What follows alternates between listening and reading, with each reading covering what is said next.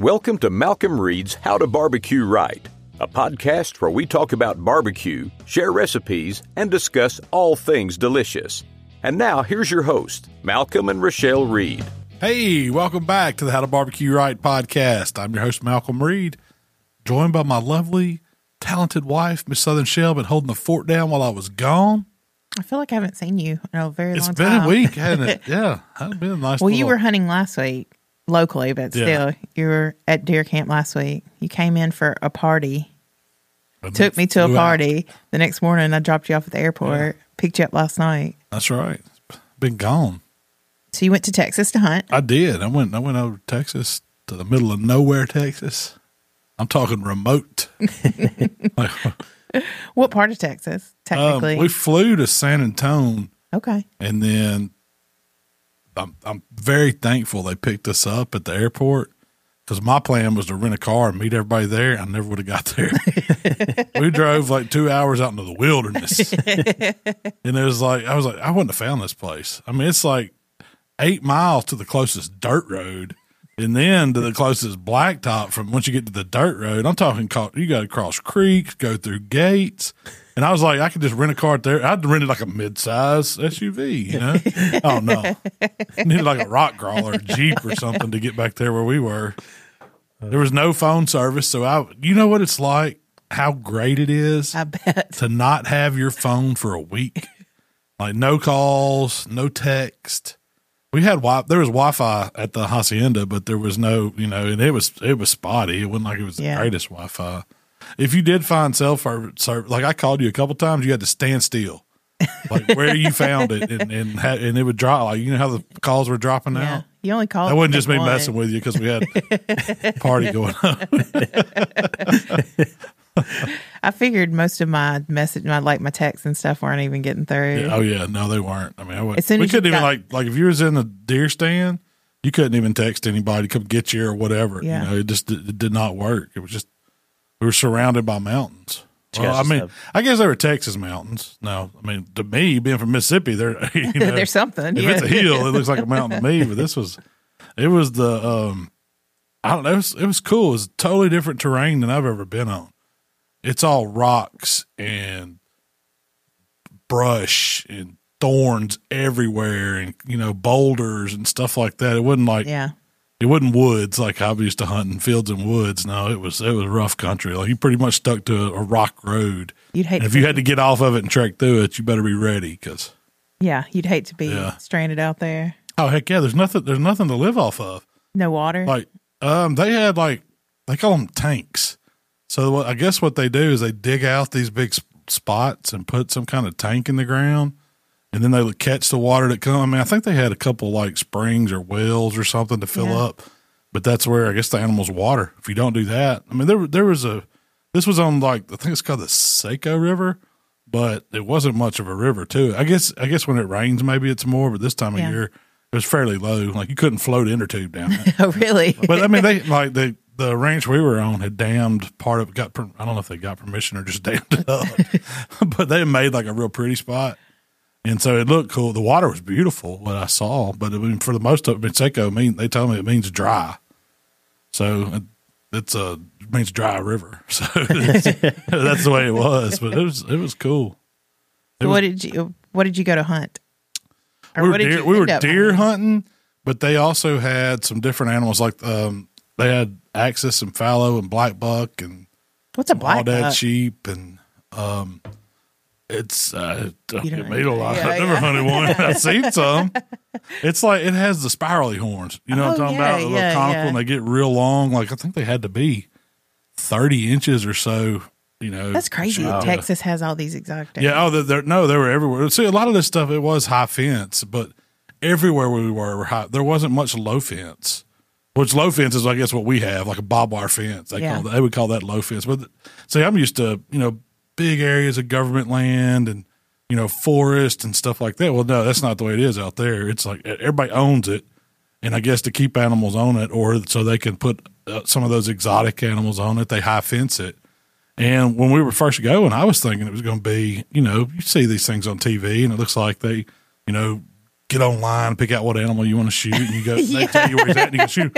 No, this wasn't like that. It was like, I think the place was, I don't know how many thousands of acres it was, but like once you went in the fence, you never really realized you were in a fence because you didn't see it. I mean, you saw a gate where you went in, and that was it. You got away from it. And it was just wilderness with like around mountains and stuff like that. And so you didn't like get out and stalk the animals or anything like that. We were setting in hunting blinds, but the way they would set it, you would either be setting close to water, or since there's not a lot of natural vegetation for them to eat and stuff. So they have to like protein feed them.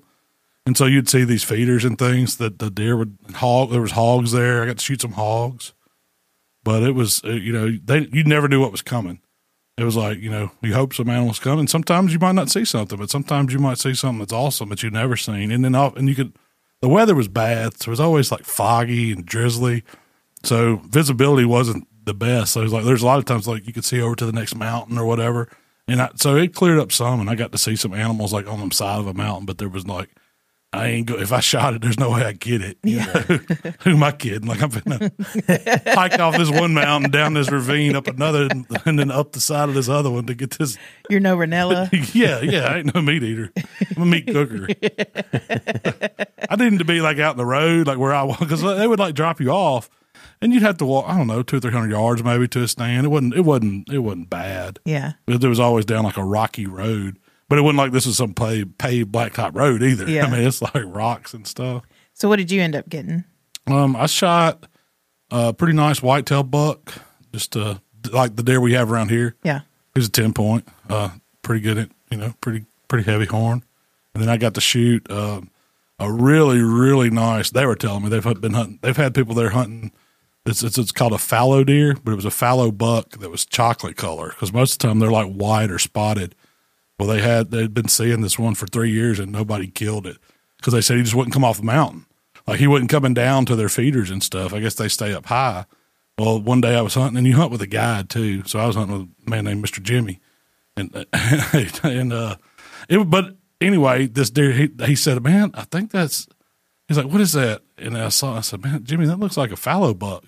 And he's like, that's the chocolate fallow we've been looking for. And so it came in and like, I don't know if it saw us or if it was looking towards the blind, or it knew something was wrong, and it just got the heck out of there. Like it was, by the time I could even get the gun out the window of the blind, it was gone. And so that next day, like we got back to camp, told everybody we saw it, and they was like, well, you ain't gonna see it again. And so I said, let's just go back the next morning, same spot, and we did, and it came back out, and I got to shoot it too. So wow, it was awesome. So, did you bring any meat with you? Yeah, it's back. Well, it flew back in another plane, and I flew back commercial, so I didn't bring it back. But the meat is back in Mississippi.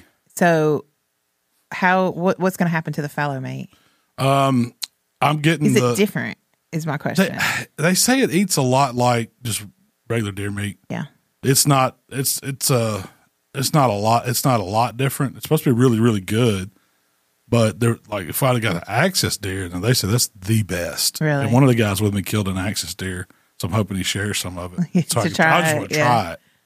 But yeah, I'm gonna have the back straps and the inner loins from both deer. Okay, good. And then the rest of it, I'm getting turned into sausage down at Van's, my favorite sausage place in Mississippi. How much Van sausage will we end up with? I don't know. I mean, I killed 2 pretty good animals, so it'll be several pounds. It'll be enough to share. Yeah. Oh, yeah. It'll be several sacks of sausage. So you came home talking about some different things you had to eat out there. Oh man, yeah, we did. So the place we stayed was like a hacienda, like a full blown, like you were down in Guatemala or anywhere, somewhere down in Central America or Mexico, in this beautiful hacienda. I'm talking like they went down, took architects down there, picked out what they liked about some, and come back and built this thing in Texas.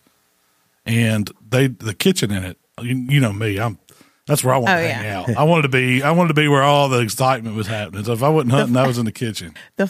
The funniest thing was the video you sent me. The thing that you like, instead of being like, "I made it, we're good, having a nice time," you're like, "Check out this walk-in cooler." They had behind it, like how these big houses are. They've got like this big kitchen with the island, and then there's the wolf stove, and it was amazing. Well, they had a big giant butler's pantry behind that. It was like a prep kitchen behind the kitchen.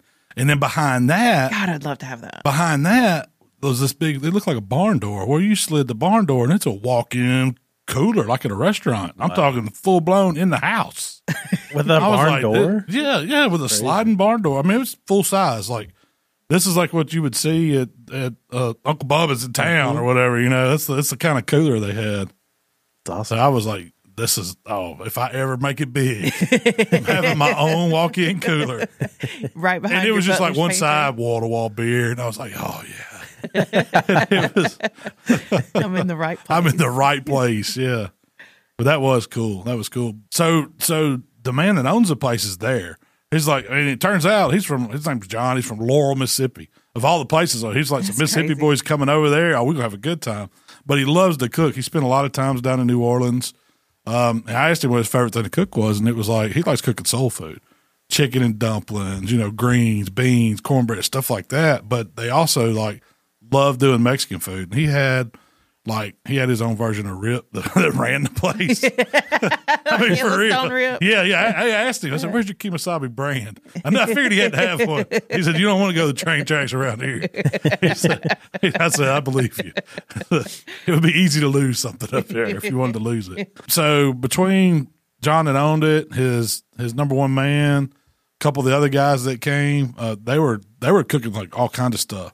So the first night we had this awesome soup, and I would have never. He told me to guess what's in it. It was oyster and artichoke, and I didn't get it. Was there pieces of oyster? Yeah. It was. Now, Could you tell it was oyster? Yeah. Once I got it and picked it up, it's like, yeah. But it was like creamy. It was almost like a chowder, like kind of oyster artichoke chowder. But it was so rich and so flavorful, and the artichoke had just cooked to where you couldn't even really tell it was artichoke at that point. Yeah. But it was so good. He did his version of New Orleans barbecue shrimp one night. I don't know where he flew these shrimp in from, but they were giant prawns, and he did them up like in, this big, roaster pan with the melted butter and lemons and Worcestershire, all the good stuff. And you had this table full of bread. That was the best part, dipping the bread in the butter. Oh, that's always my favorite part. But then we did, carne asada. I'd never had that. So I've had carne asada. But they did gasada, and it was so what they do is they cut up. So what's pieces. the difference? Gasada is like stew, so it's like if you think of meat cooked in like almost like a gravy, tender pieces of meat, and you make tacos with it. And they did like a fresh salsa verde that was fresh pico, all this stuff. But they took this chuck roast and kind of browned it up a little bit, and then they put it in. Had like a little pressure cooker because this was like cooking it for lunch one day, coming in from hunting, and you pressure cooked it for a little bit, got it super tender, and then added this carne asada seasoning stuff, and it turns it into like in water. And it was not heavily seasoned or anything. That was about it. But it cooks it, and you cook it a little bit more, and it turns into like this thick gravy, almost melt in your mouth beef. And then you take it and you ladle it out, kind of drain some of the gravy off. And you build tacos with it. They've had these fresh tortillas they bought, or some lady had made or something. Yeah. And they threw them on their little grill. And so you just had these fresh tortillas and tacos. When you're talking about this, I'm picturing like a debris style po' boy. Kind of, but there's no vegetable in it. It's just meat. It's Okay, just meat, it's just the meat and the gravy. Thick gravy almost. That sounds so delicious. Oh, it was. It was really, really good. That was one of my favorite things I had. But then, and you put like your cilantro and your pico and your. But then so there were some people that found out that we were coming, and they wanted to just come hang out. They were friends with them. So I think the whole thing of this guy's. It's not like a super commercial hunting ranch or anything. Yeah. He just has a ranch for fun, I think. And so he brings in 4 or 5 groups a year, and that's it. It's really, it's like family friendly, or, friends and family type place. Yeah. But he had some, like one of the guys was a doctor that came just to hang out, and he wanted to make us a real like pozole. And so he cooked that. What's a pozole? It's like a Mexican soup. Okay. Kind of. Like the Mexican hangover soup? Kind of. Yeah. But it was like cooked down pork. Like he had made this broth with like pork backbone, and then like, cooked it all down, and then picked all the meat off, put it back in, and it's mixed with like hominy, and it really had a ton of flavors going on. My favorite part about that is you dress it up almost like a bowl of ramen, because he had like mandolin sliced radish, cabbage, fresh, jalapeno, cilantro, green onion, So you put it in there avocado, and hot sauces. Yeah, so you had it topped. You had the bowl of it topped, and you put like a little ladle of crema over it, and you just kind of eat it with tortillas, like fried, like chips. So you add enough stuff to make it kind of thick. Yeah. It's almost like dressing up your bowl of chili or whatever. Yeah, you know how you have all the garnishes? Well, the garnish kind of went with the flavors, and it was really good. Trying to think, what was another? Oh, they did. So there's this restaurant that he really liked called Lupe's or something like that. It's like a Mexican restaurant. I think it might be a franchise type place, but I think it's a higher end one. And so they're famous for their fajitas. And he said, I think they're like $45 a pound at the restaurant fajitas. Like so you can tell that's the caliber of restaurant it is. I've never been to one. So you order your fajitas by the pound? Well, I think that's just what they probably call it. Fajitas are $45. But so he went and he bought the skirt steak they had from them, and it was super tender. And he bought their marinade, and he cooked it the same style. So you marinated these pieces of skirt steak. I don't know how long you marinated them. Took them out and grilled them like he had a mesquite fire, like a little fire pit, and built the mesquite fire, and because it was rolling hot, and then charred those pieces of skirt steak, and then took them off to his outdoor kitchen. This happened at another outdoor kitchen. We went to the outdoor bar, and he had like one of these Wolf built-in fancy propane grills. Got it hot, but he put like this 20-something inch iron skillet on it and was getting it really like hot. Like a flat skillet? No, it was a deep one. It was, I want one bad. It's like it makes the best fajitas. And so he would take and he got that skillet hot and then turned it down low just so it was holding temp, and he sliced up that skirt steak and threw it over in that iron skillet and drizzled it with beef tallow. And that made fajitas. If you've never drizzled fajita meat with beef tallow and then made a taco, like you don't even need anything. There was no vegetables, like it didn't have peppers and onions and all the stuff. Oh, really? It was just fajita style skirt steak drizzled, and then you could top it with the salsa verde or pico, or whatever you wanted to put on it. It wasn't like fajita vegetables too, but it was so rich. It had the marinade gave it like this almost a citrus note, and it had it just had a lot of flavor. And I don't think he seasoned it. I think it was just the fajita marinade and that beef tallow, but it got it so rich. I was like, man, that's genius. I've never done that to fajitas because, normally we would just cut them up and serve them, but you throw them in that hot cast iron skillet.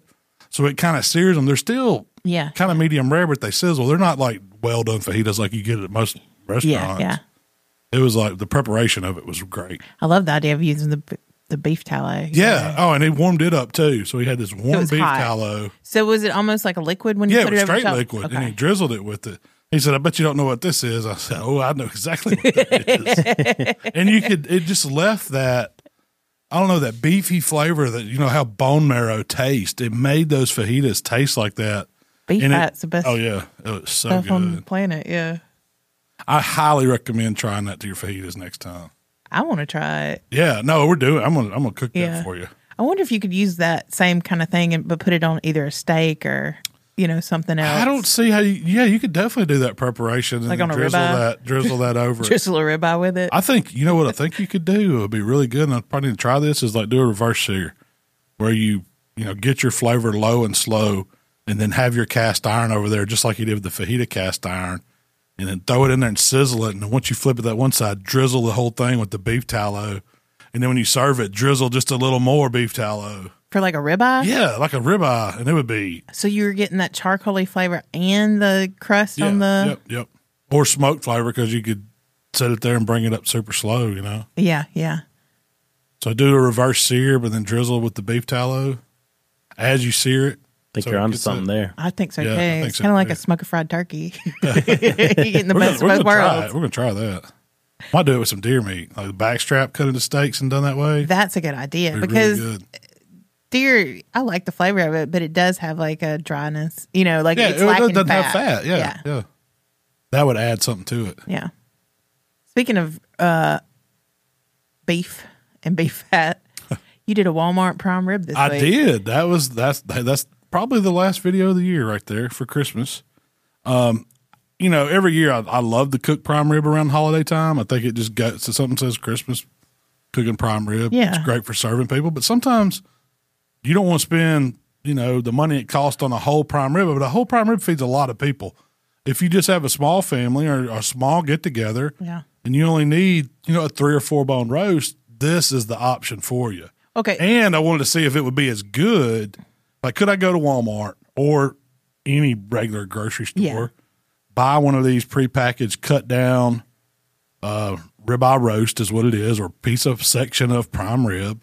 It's about, I would say, about 3 or 4 bones big. It was $65, so it's not cheap. Yeah, it was 5 pounds. Yeah, it was 5 pounds. So I would say if you're cutting that into steaks, you can make 5 16-ounce steaks. So that's 5 pounds of steak. Yeah. That's about how much is, what size I'm dealing with. Practically serving it, you could probably serve 6 to 8 adults off that. I think so. Easy. I think so. A decent portion of, 10, 12 ounces of prime rib slice is a nice dinner size portion, Especially when you're serving other stuff too and everything. Exactly. Oh, yeah. You got the potatoes and the, I don't know what else. The green beans. The Brussels sprouts, whatever, green beans, all the stuff that goes with it, salad.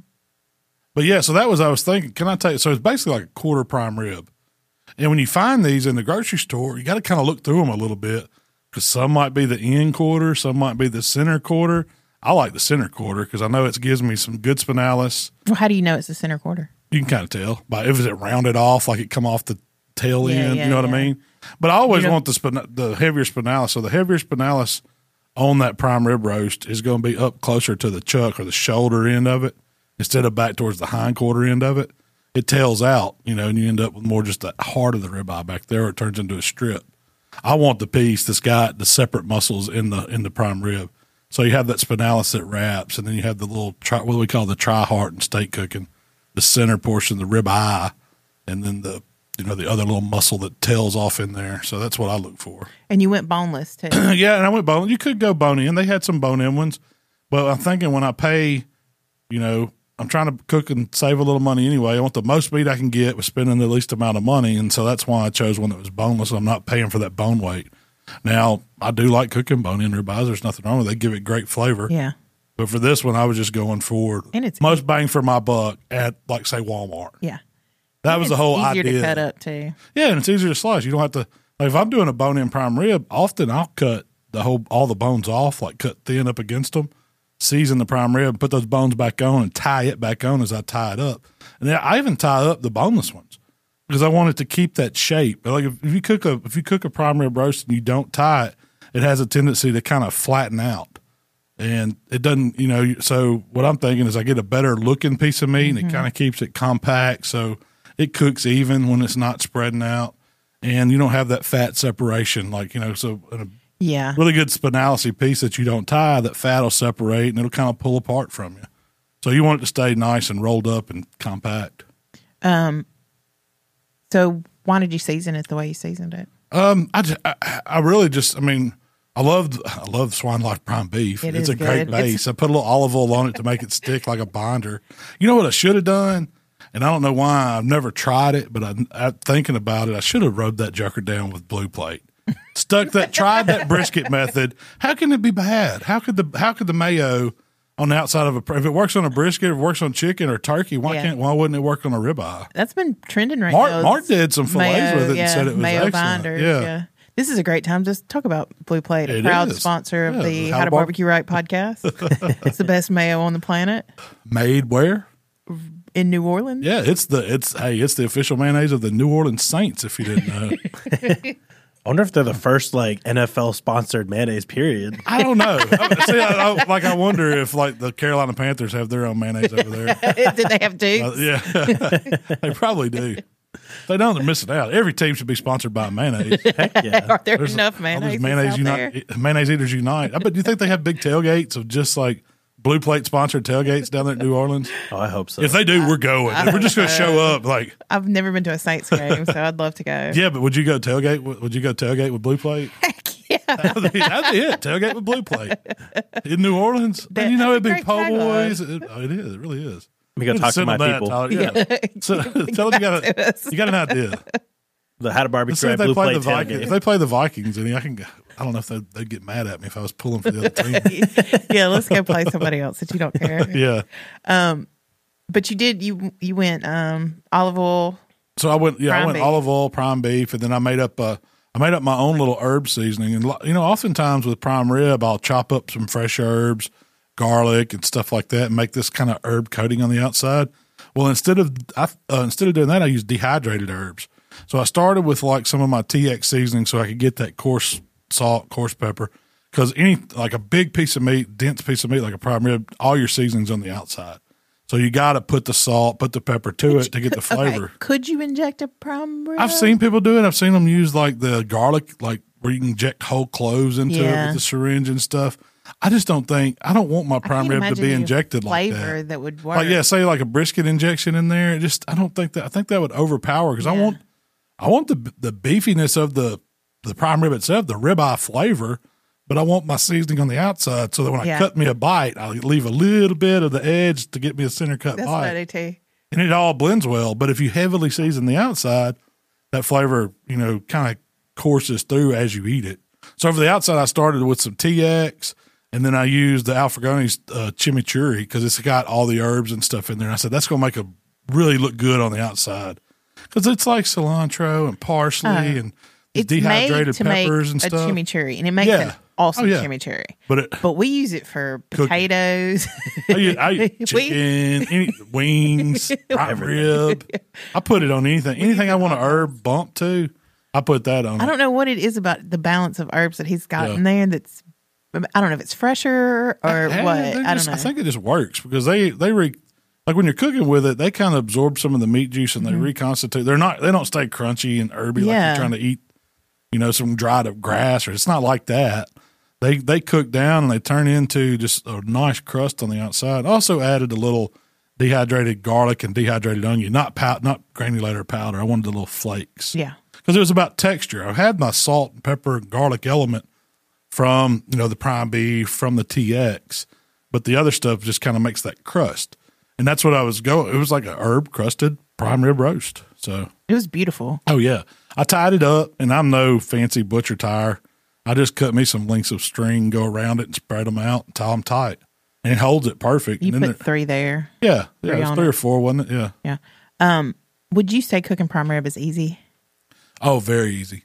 If you got a good meat thermometer. Well, people are kind of intimidated by that. Well, one, it costs so dang much. Yeah. Like this one come from Walmart, still cost me $65. It wasn't like it was on sale, or that's what it was on sale for. Yeah. So, I mean, what is that, $11, $12 a pound? Yeah, it's a little over. Yeah. At 5, yeah. So that was, so you look, when you're paying that much for meat, it's intimidating off the start because what if you screw it up? So what I found is, one, don't overcook them. That's the only way you mess them up is overcook them. So invest in a, $30 dot thermometer.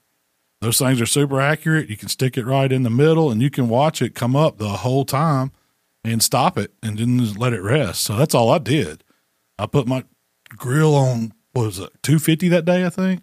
Do you remember, Tyler? It actually was in the video because there's people in the comments asking for it as well. Oh, yeah, really? I think I thought it was on 250. I wasn't on super slow because I wanted it to get done 2 or 3 hours. So it was like 250. I didn't even notice that. I had some. Me neither. I just had some hickory pellets in there, and I cooked this one on silverback. I was, I cooked it on a grill of silverback. And hey, I'm gonna tell y'all right now, I'm not getting any kind of compensation for it, but they have. I saw it on Facebook. $675. You can get the grill of silverback right now, the non-Wi-Fi one. That's the steal of the year. That's a really good deal. Heck yeah! Where else can you get that grill for? And it's a good grill. You like it's a dang good grill. I love cooking on it. I got the one I have now is the Wi-Fi model, but I mean, 250 degrees. Put some hickory pellets in there, rocked and rolled, and about an hour. Put my probe in, watched the temperature come up, took it off when it got to 120ish is what I look for in prime rib in the center. That way, it's got the edges maybe a little more. Yeah, but the center's going to be perfect. And I let it rest for about an hour. Oh, you didn't let it rest that long. I tried to get you to let it rest an hour. Well, I put it aluminum foil over it and let it sit out there on the counter as long as I could stand. I pulled me off a little bite of crust. It was starting to get dark. And pulled me off a little bite of crust, tasted it, and then my mouth got the water. I was like, shit, come on, let's just wrap this up. Last video, let's wrap it up. Let's see how good it is. And I'm telling y'all, man, for Walmart meat, it was. Now it says it's Angus on the package. What did it say on that package? It wasn't like Black Angus. Walmart Black Angus. Yeah, Walmart Black. Man, I ain't mad at it. It's not Kevin's Yeah. prime, Oh, yeah. from the butcher shop, prime rib, or Wagyu prime rib, like I cooked last year. But it's right up there For $65. for $65. I ain't gonna lie. If I wanted to impress everybody and cook something that was super special, yeah, I'm gonna call Kevin up and order something from him.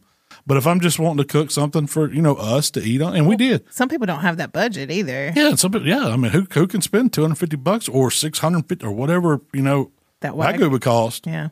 But so it's a great option, and that's what I wanted to show. Could I cook something that's on the lower end of when you go to a grocery store beef, and make it turn into something that was just That would you be happy to serve that at you could Christmas? get at a fancy restaurant, or that you would be happy to serve. I've been impressed with Walmart's meat this year. So specifically their steaks and beef. I have bought some ribeyes from a grocery store, and when you get them, they just feel tight. They feel tough.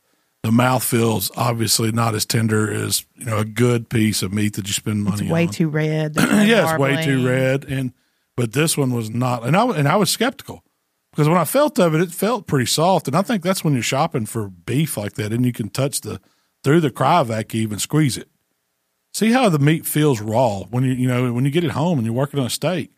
If you feel it and it feels super tight, it's probably going to be tight when you cook it. It's not going to get any more tender. You can get over that by letting it sit in some of the salts and peppers, or using a jacquard on it and trying to get it tender if you want to. That's just some tricks that I've used before. But if you start with it and it feels like it's pretty tender in the package, it's probably going to be pretty tender when you cook it. Now I don't know. This one maybe Walmart aged these and didn't know it. Maybe I didn't see a pack date on it.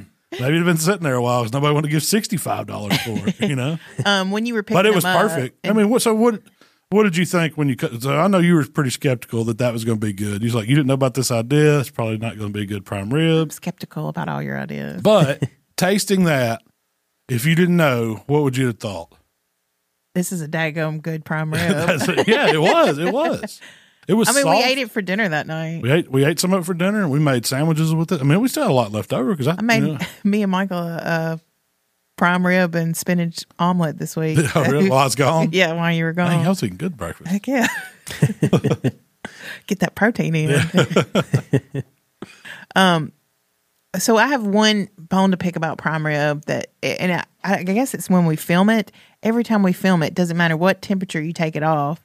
When you slice it, it always looks more done than it is. I don't know if it's the lighting or the camera. I think it's the lighting and the way it oxidizes. Once if it you sits there, once you cut it and it gets exposed to more air, all the rareness shows. Yeah.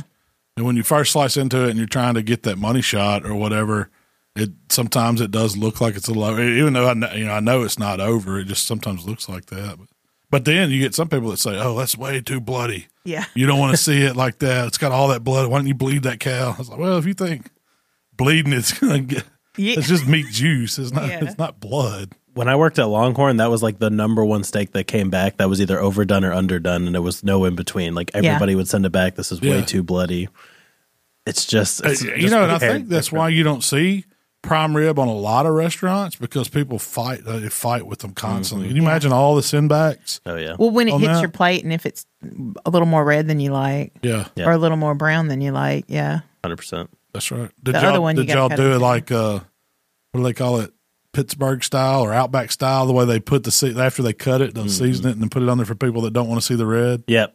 We did have Pittsburgh style. We didn't have a lot of people order that, but they actually ended up taking it off the menu, and I'm assuming that's why. Because so much waste. If you ended up giving it away or having to cut another piece, you can't reserve that piece of prime rib. What are you going to do with it? Yep. Did you ever take some home? Oh yeah, I love it. And honestly, I really this was not cooked right. We're going to set it over here. So, I loved their prime rib. It was like they did like a 7 pepper seasoning on the outside and stuff. Like it was delicious. They had great creamy horseradish sauce. I ate a lot of prime rib when I worked there. And this is Longhorn? This is Longhorn. Yeah. Now Outback does something very similar. The Outback's always had it. You could get Outback style or just regular. I don't mind that. I would order it rare Outback style. That way it had to be a little under, and then they would throw it on there with the seasonings and kind of just sear the outside real quick. Mm-hmm.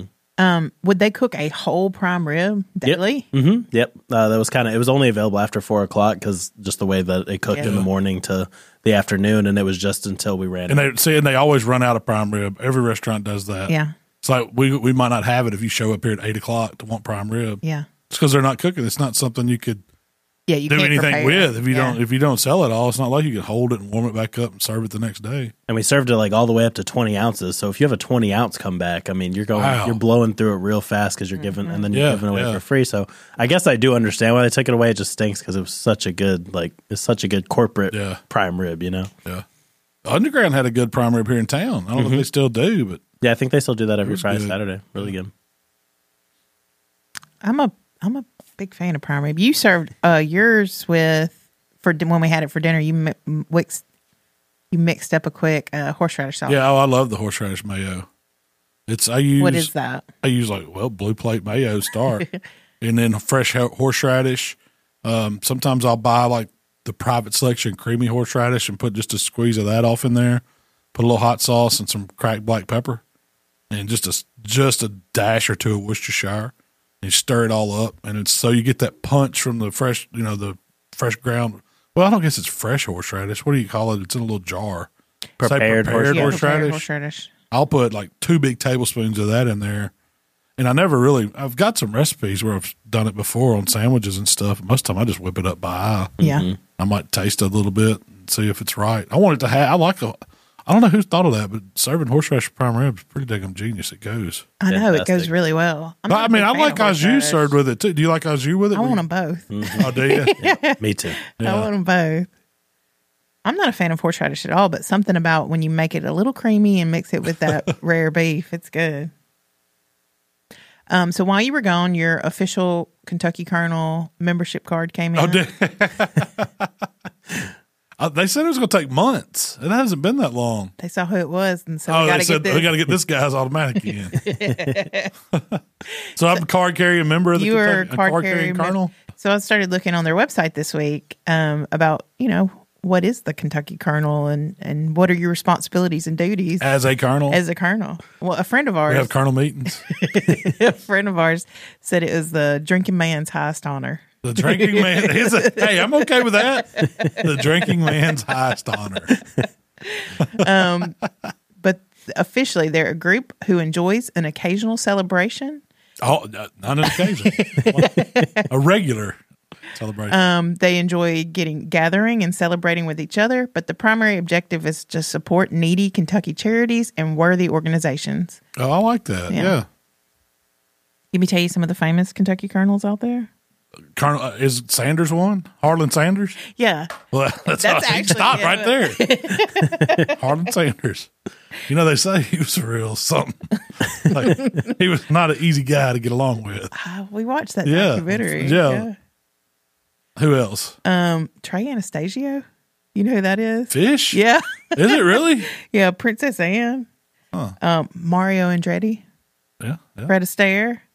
They're pretty good company. Hanging out with me. Yeah. The Pope Benedict. Any of them still alive? I think they're all I'm sure. Both the Bushes, Senior and W. What about Jeb? Jeb's not on here at all. He doesn't seem like Colonel material. Lloyd Bridges. I like Lloyd Bridges. He was an airplane man, wasn't he? Jimmy Kahn. James Kahn. Yeah. Jimmy Carter. There's a lot of colonels. George Clooney. Bill Clinton. Wow. Lots of presidents on here. I know. Billy Ray Cyrus. This is a pretty good... Billy Ray. They lost me on that one. Johnny Depp. Johnny Depp's a Kentucky Colonel. Yeah. Maybe he acted like one or something. Jeff Foxworthy. That one seems... I can see him. Colonel. Yeah. Clark Gable. There's a pretty good list of I got to get you on this list. And Malcolm Reed. Who's that guy? Who's that guy? The guy from Star Trek? The Next Generation? He's never knew he was into bourbon. There's a Malcolm. That's a joke. There's a Malcolm Reed that's famous from Star Trek. Yeah. Like if you look it up with I'm sure the that L. guy hates me. It's like nobody can find him on Google. Used to be when you Google, like when I first, like this is 20 years ago, Google myself, it'd be the Star Trek guy. And now it's like he's way down, like page 8. I done bumped him to like page 8 on Google. You think he gets tired of people being like, hey man, what's that recipe for AP? Probably hates barbecue. Yeah. I am not a turkey hotline. If for some reason you listen to this podcast, shoot us an email. We'll get you in. Yeah. So as my duties of Kentucky Colonel, when do I get to have my first soiree? I don't know. You know I'm a love a good soiree. Yeah. I got to get me a coat. Have you seen the Colonel coats they get done with the things on the shoulders and everything? Oh, it's a thing. Oh. Yeah. Oh, it's a Colonel jacket. Not a white one either. Like the white one's like the dress soiree. Yeah. I'm talking about the official one. It's like a navy jacket. Oh, no, I haven't seen that. Oh, yeah. We'll get it. I call my tailor. I was going to tell you this when we had the event and you were officially presented as a Kentucky Colonel. You kind of made a joke about, what are you? Oh, yeah, that's right. You're the general. And everybody laughed. And that's when I realized, like, I know I have the reputation as the general around the office, but people I do not know. Think you're the general? You're the general. I also think I'm a general. It's hard being right all the time, isn't it? That's a big burden to bear, Shell. You're right all the time. I'll testify to that. Don't ask me. Ask Shell. She knows what's right. She's how to everything else right. How to everything right. I just do barbecue. I know you're making fun of me, but I still enjoy it. I still enjoy it. We need to get you a shirt that says how to everything else. I love that. Yeah, that's great. How to everything else right. So, did you check out the community page lately? I did. Well, not since I was in Texas. I didn't have internet. Yeah. But I tell you what, the coolest thing that I saw, did y'all see the rabbit stuffed with like apples and onions and wrapped in bacon? You have some rabbits in the freezer. I know. That's what I was thinking. I'd have never thought you could do them like that. Yeah. I've only quartered them up and like made rabbit and dumplings or stew or something. I've never had rabbit before. Oh, what's it taste good. like? Chicken. Yeah. No. I like it. Tastes like what you put on it. It don't really have a. You wouldn't taste like a piece of meat cooked and say, "Oh, that's rabbit." Yeah. Yeah. No, it just tastes like what you think it would taste like. Every time I've ever had it, it was either in dumplings. It's a little hoppy. Yeah. It's a little hoppy. You like happy days? You might like rabbit. I just got the joke. It's not even a good joke. It needs a tissue behind it. So I saw somebody using cinnamon rolls and chili. Yeah, I told y'all that was on there. It's not just the Arkansas thing. And you know who I think somebody shared that, but the original post of it was Alton Brown. And he was in, was it Nebraska or Iowa or somewhere? And they were taking, it looked like a Wendy's cup of chili, but it was some restaurant there had a cinnamon roll, and I've never seen that. Like when we had it, growing up, the ladies' auxiliary always did these chili dinners, and half the ladies would make pans of cinnamon rolls and like yeast rolls. I'm talking about there would be the good stuff. They would let the bread rise, and then they roll it out on a table like this, and they'd have all that butter and cinnamon and sugar, spread it all on it, and roll it all up, and then they were these. They might not have been Texas side; they were Arkansas side cinnamon rolls, but they were awesome, and they let them rise a little bit and bake them. But they'd make these big pots of chili, and you would get a bowl of chili and a cinnamon roll on the side. And there was something about. So you just took a bite here and you could eat it after. You could eat your cinnamon roll first, and then there wasn't no directions. Yeah. But I never saw one person dump the chili over the cinnamon roll. I'm not saying it's wrong, but of course they'd have crackers and stuff to go with chili. Yeah. But I don't know if the cinnamon roll was supposed to be a dessert. But when you think about it, that cinnamon flavor goes a little sweet goes with chili. It really does. Because chili, has different complex flavors. There's even some people that put like cocoa in their chili to give it a depth of flavor. So it goes with it. So I would try next time I do chili. I'm gonna get me a warm cinnamon roll from like donut place in town. Spoon some chili over it and see how it is. I've never had cinnamon rolls and chili. Would you try it? Heck yeah, I'm down. I'll try anything once. I saw somebody doing pimento cheese and chili. Now I could see that. I love that idea. Homemade pimento cheese, little blue plate action in it. Yeah. The white. What if you did the white jalapeno pimento cheese? That might be my and then thing. Topped it in the chili because it's going to get creamy. It's going to make your chili cream. Because I always put cheese and sour cream on my chili anyway. Yeah. I like it like that. So you could do like what if you did a cilantro jalapeno pimento cheese? Don't even use the pimento. What would it be called then? That would be good. Don't put pimentos in it. Like, Just make it cilantro-y. Maybe some jalapenos. Yeah, and mix it all up and make your cheese like that for your chili cheese. Oh, that's a chili good cheese idea. spread or whatever. See, I just saw people putting straight up dollops of mayonnaise in it instead of sour cream. I like that. Saw people. I've never seen nothing like that in my life. No. So I was like, you want sour cream, cheese, maybe a little? No, just just give me the jar blue plate, chili, maybe a few crackers. You just smear it on your. Oh yeah, then you have it as a on side. your saltine. Yeah, or you can do the squeeze bottle of blue plate, and squeeze it on your crackers, and then spread it out. I've seen that. I'm not gonna lie, I tried it. It's good. It's good. What else? So what else did somebody? They had us put mayonnaise in. It was on cornbread. I'd never seen that before. We were at deer camp, and Mikey said, "I was like, you want some butter for your cornbread?" And he says, "No, get the mayonnaise." And I was like, "What? You put mayonnaise on cornbread?" Oh yeah, you bust a slice of cornbread open, like you cook it upon a cast iron skillet, cut it in triangles. Well, it's still hot. Bust that dude open. Instead of putting butter on it, put mayonnaise on it and top it back, and it melts. And it's oh man, it changed my corn the way I've been eating cornbread wrong all my life. I've always put butter on it. I've never tried that. I love cornbread, hot cornbread. Yeah. Not the one that's got the sweet flavor. It's got to be the almost bitter. Yeah, you don't want cornbread cake style. Yeah, I like it. My mom she always puts sugar in it. She puts a little. Yeah, hers is more for balance. Yeah. Like a jalapeno cornbread. That's like my a savory, spicy one. Little cheese in there. Mm-hmm. Yeah. I also saw somebody using Japanese barbecue sauce to marinate their. I saw that post too. I thought that was a good idea. Like, Tyler, what's the name of that sauce? No, not Kikkoman's. That's the other one. No, it's You're talking about the one that's got a white label sauce. Yeah, and they sell it at grocery little stores now. But I think we got some bottles of it back there. Jacob's looking it up. Yeah, I forget what it's called, but anyway, Bakkens. That's it. That's it. They use that. I'm assuming that because it said Japanese barbecue sauce. I'm assuming they marinated flats and drums in it, and then seasoned it with barbecue rub. It said they said they had their own rub. Yeah, and then vortexed it. And man, those wings look good.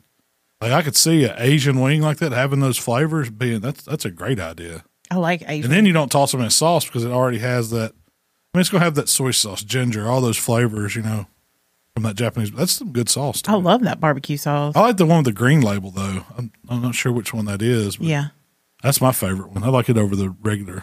Have y'all ever had like chili oil at an Asian restaurant? Oh yeah, that would probably get dipped in the. I like the Thai chili oils where they give you out it's like a little carousel of Thai. It's like it gets chili increasingly oil. Yeah, painful. you got to watch each side. One of them's like the super hot, nothing but little Szechuan or Thai chilies ground up.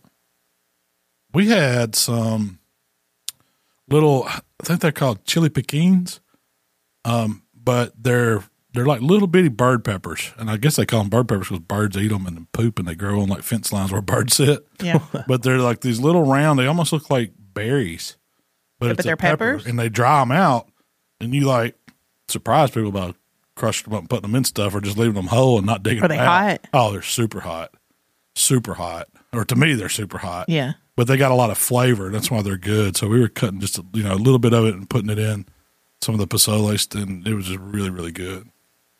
I'm surprised birds eat those. I wonder if it's like they think it's a berry or something. They say you don't want to eat a turkey that's been eaten on them. Oh, really? That's what they said then, yeah.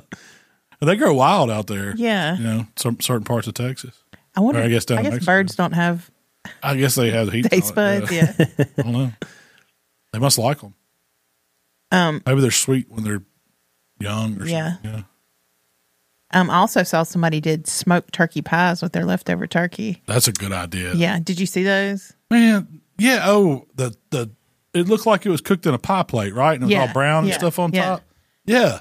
I've never had turkey pie that looked that good. Ours was always in a big casserole dish with like dumplings on top almost. Dumplings on top. I hadn't had turkey pot pie in so long. That was one of the better things. I liked about leftovers at Thanksgiving. I love pot pies, man. Yeah. The best. Do you ever do those frozen pot pies? I used to. Grew up on them. I did too. We figured out how to cook them in the microwave and then put them in the broiler to get the top brown. So what would you do? Because they take like 45 minutes. I was going to say, have you ever cooked a real pot pie in the oven? It's like 45. Even the little minutes. ones, yeah. I hated waiting that long. So we would put it like in a little bowl, like a Corningware bowl or whatever, something that's microwave that takes some heat in the microwave. 7 minutes, and it comes out. But if you eat it right then, it's all doughy and stuff. But you can take that Corningware and go in the oven on broil, and it browns and gets the top crunchy. So the bottom crust is still kind of soggy, but it's soggy in the little tin anyway. Yeah. Did y'all grow up having those little tins everywhere? Yeah. Pot pie tins? My granny used them for everything. I'll just get that's what we played with. That's how you fed the cat. Yeah, that's how you fed the cat. Oh yeah. Pot pie tins. They still sell those? I think they come in it's a cardboard kind of something. Yeah. I think they cut, like last time I had one, it didn't even have I was upset because it didn't have the bottom crust. Yeah. It was just a top crust with all the stuff. And I was like, man, they rip it. I guess that's how they're still selling them cheap. Yeah. Used to, you get them for like a quarter. Yeah, you bought a bunch. Yeah, we had those and the Tony's or Totito's pizza, the little $4 for $1 pizzas back in the day. I lived off of those in college. Yeah. Pot pies and frozen pizzas. French bread pizzas and burritos. Yeah. I never liked the pot pies. They took too long to cook. Let's learn the microwave I didn't have the trick. patience. I did. I will say that they were hard to heat up. Like I remember it was you either went from frozen to like boiling hot. There was really no in between. Yeah, then you had to let them cool off before you could eat them. Oh yeah, man! You never had. It was an hour commitment. Roof of your tongue. Roof of your mouth scalded off with hot turkey pot pie. Those things would be so hot. There's we had beef, chicken, and turkey. That was the three. I think we always ate the turkey light. Beef would go first. Yeah, that was the best. Then you do chicken, and then turkey would be left. One other thing that I wanted to see, you remember, it was a guy named Jonathan, and he had built something he called the Conan the Barbarian, and it was a barbecue spit turner. Oh, with the wood and the big gears and all that? Yes. It was out in Montana. Yeah, okay. And he was going to butterfly a whole bison and cook it. Did he do it? I don't know. I just commented on his post, so I'm. What's up with that? What's up with that? I need updates. He's probably got on that. 6 foot of snow now. It's like we're not going to do that in the summer. We're going to. They've only got like a month or two up there where they can do stuff like that. No, I definitely want to see that. That was a cool. It would look like a Lincoln Log experiment or something. It did. Yeah, it was really pretty. It was big. Yeah, big wood posts and had these gears to turn. Can you imagine cooking like a buffalo on that thing? The thing is, somebody's got to be moving it the whole time. You know? They've got to have talking about tending a fire. It's got to have some gear reduction or something that's easy to turn or something. But you can't spin a buffalo that fast. You know, you just could. I don't think you can do it. But this will be our last podcast for the year. 2020. This is how many do we do this year? Does anybody know? 40. This is 40. Number 4. Wow, that's probably the most we've ever made through a season. Probably. It's 40 hours. At least since I've been here, yeah. 40 hours. 40 hours of talking on the podcast. Wow. It's been a good year. We need to do a year wrap, like Tyler. Are you going to get that working? Yeah. I think actually, so I got one for Buck Junkies that was like, it showed us all our top fans and stuff. So one of y'all should have the Spotify one for How to Barbecue Right podcast that we can share. Oh, okay. Okay. I'll have to share that. Oh, yeah, I got you. Yeah, I was thinking like the best moments. Best moments of season. What season is this? 6? Season 5. Oh, season 5. Okay. And Jacob's got that in the works right now. Does he? Okay. Good deal. So that's gonna be cool. This will be like a highlight. Yeah, highlight reel. Should come out like right next close to like New Year's. Best of Blue Plate segments. We can just put a clip together. Blue Plate highlight reel. Hey, it paid off. It did. We want to thank Blue Plate Mayonnaise for coming on board with the How to Barbecue Right spot. So they were on board the last, would you say, quarter? Mm-hmm. Yeah. Q4. From October to the end of the year. And maybe they'll be back next year. We'll see. So what do you got planned for Christmas? Duck hunting. I've killed I guess 3 deer. One of them was a fallow, and I've killed a doe, so I've got a lot of deer meat today. I'm going to make it. I've got my mom and dad slaughtered a hog, so she's bringing me. Hey, Sadie, she's bringing me a bunch of pork fat, and I'm going to make some summer sausage a bunch of different ways and try some recipes. I've got an idea for a product to come out, like my summer sausage mix, and I want to see, like, with the high heat cheese and the dehydrated jalapenos and all that. Yeah. So I'm going to go into like sausage making. I'm going to be cooking some Wildgame stuff, working on some recipes. Of course, we'll cook some stuff at the house for Christmas. We always, do.